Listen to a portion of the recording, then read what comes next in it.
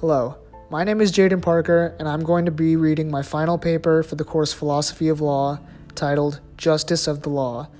This paper goes over topics about law and morality, such as legal positivism and natural law theory. Allow me to begin. Justice of the law. As Dr. Martin Luther King Jr. once said, "Injustice anywhere is a threat to justice everywhere." We are caught in an inescapable network of mutuality, tied in a single garment of destiny.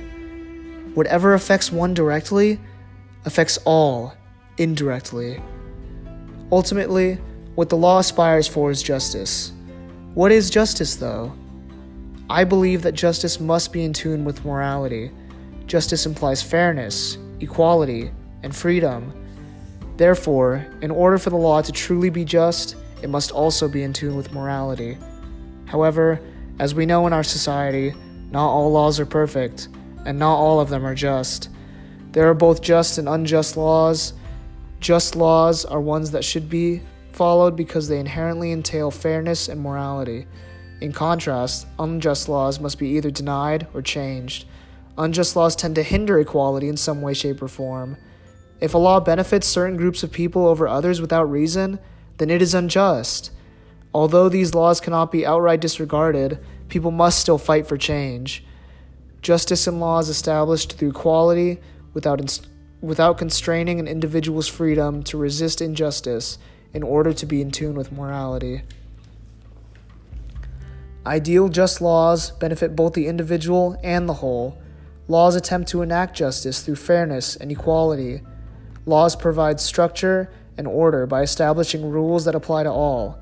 When people break these rules and try to put themselves ahead with an unfair advantage, they are punished according to the severity of their crime. In this ideal system of law, people are fair to one another, and if they are not, then they are punished accordingly. However, it is evident that there are unjust laws as well. An unjust law is a code that a numerical or power majority group compels a minority group to obey, but does not make binding on itself. This is difference, made legal. By the same token, a just law is a code that a majority compels a minority to follow, and that it is willing to follow itself. This is sameness made legal. Quote by Martin Luther King Jr. We cannot deny the existence of laws that harm certain groups of individuals and resist morality. These types of laws unfairly place some people ahead of others, which results in discord and the destruction of order.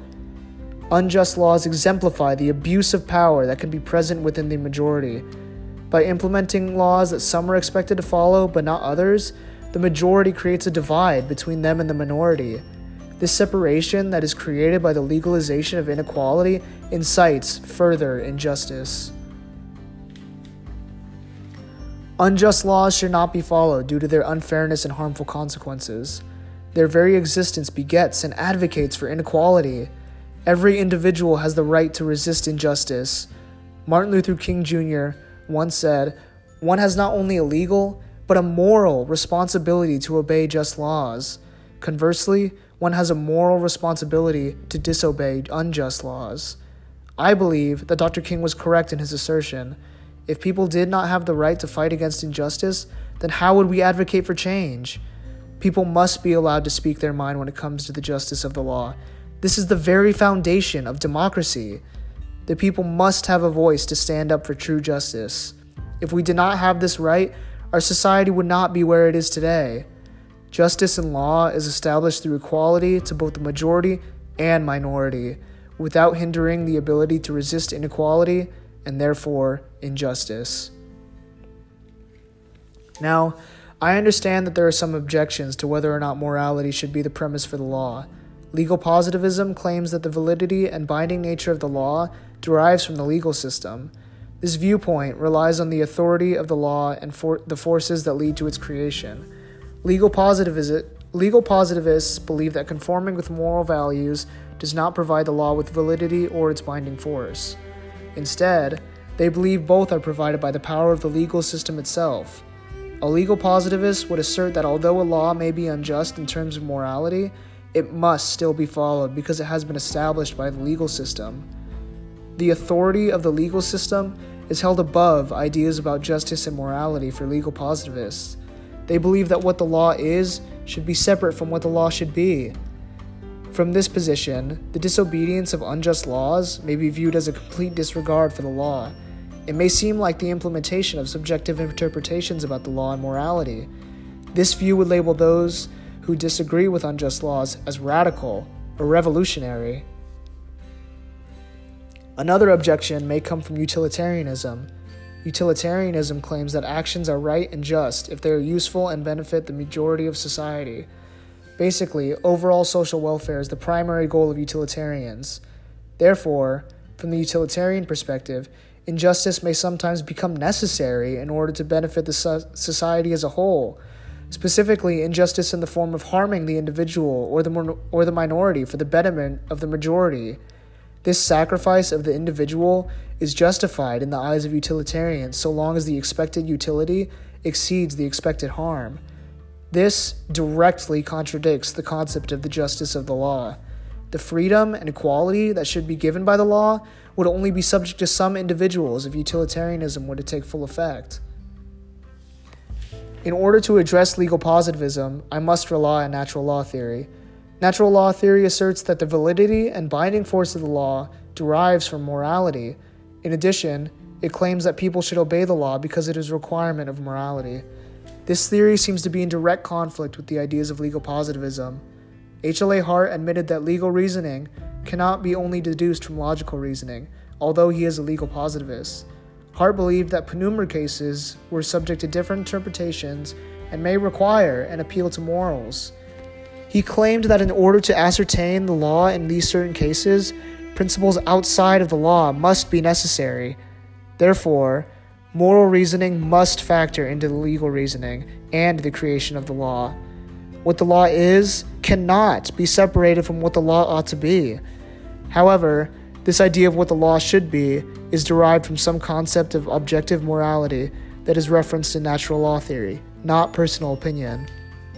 Furthermore, it should also be understood that the disobedience of unjust laws will not come without consequences. An individual who breaks a law that conscience tells him is unjust, and who willingly accepts the penalty of imprisonment in order to arouse the conscience of the community over its injustice, is in reality expressing the highest respect for the law. Another quote by Martin Luther King Jr. Dr. King realized that in order to truly combat injustice in the law, unjust laws must be broken, but the punishment for breaking them must also be expected. In no way am I arguing that laws should be broken without reason or consequence. People deserve the right to fight against injustice and make change when demanded, but they must also understand the risks and repercussions. Utilitarians believe that it is acceptable to sacrifice the individual in order to benefit all of society. This is quite a dangerous mentality because it justifies inequality toward the minority. With this mindset, laws could exist that put some groups of people more ahead in life than others. It allows the majority to implement laws that are not binding on themselves. As stated earlier, laws that are binding on some and not others are considered unjust. I do not believe that the greater good of society necessarily justifies injustice toward the individual. Individuals comprise and make up all of society. This fact leaves the possibility that any one individual could be subject to this injustice for the greater good of society. Nobody would want to be the one individual that bears this sacrifice. Therefore, the law should not have to sacrifice individuals for the greater good of society. In addition, sometimes all it takes to resist injustice is one individual. If the majority decides that this individual harms overall social welfare simply because they disrupt order, then there would be no progress in society. The endeavor for overall social welfare may succeed in instituting order, but it does not guarantee justice. This concept of valuing the majority over the minority in utilitarianism hinders the individual's ability to exist freely as an equal in society and denies them justice. Justice in law is established through equality without constraining an individual's freedom to resist injustice in order to be in tune with morality. In society, there exist both just and unjust laws. Just laws bring fairness and equality to individuals and society as a whole. Unjust laws deny individuals their right of equality and freedom, and therefore should not be followed. Only just laws should be recognized as the true representation of the law. Some may argue that any law made by the legal system must be followed, as in accordance with legal positivism. However, as natural law theory shows, laws also require some form of moral ideal to aspire to. Utilitarians may claim that it is just to sacrifice individuals for the benefit of society, but this cannot be true, since the benefit of the majority should not outweigh the existence of the minority. This response may appear somewhat cyclical, but it does apply in reality. I often wonder about what laws in our society allow for injustice. Is it our duty and moral responsibility to disobey them and advocate for change? How do we determine when inequality is present in the law?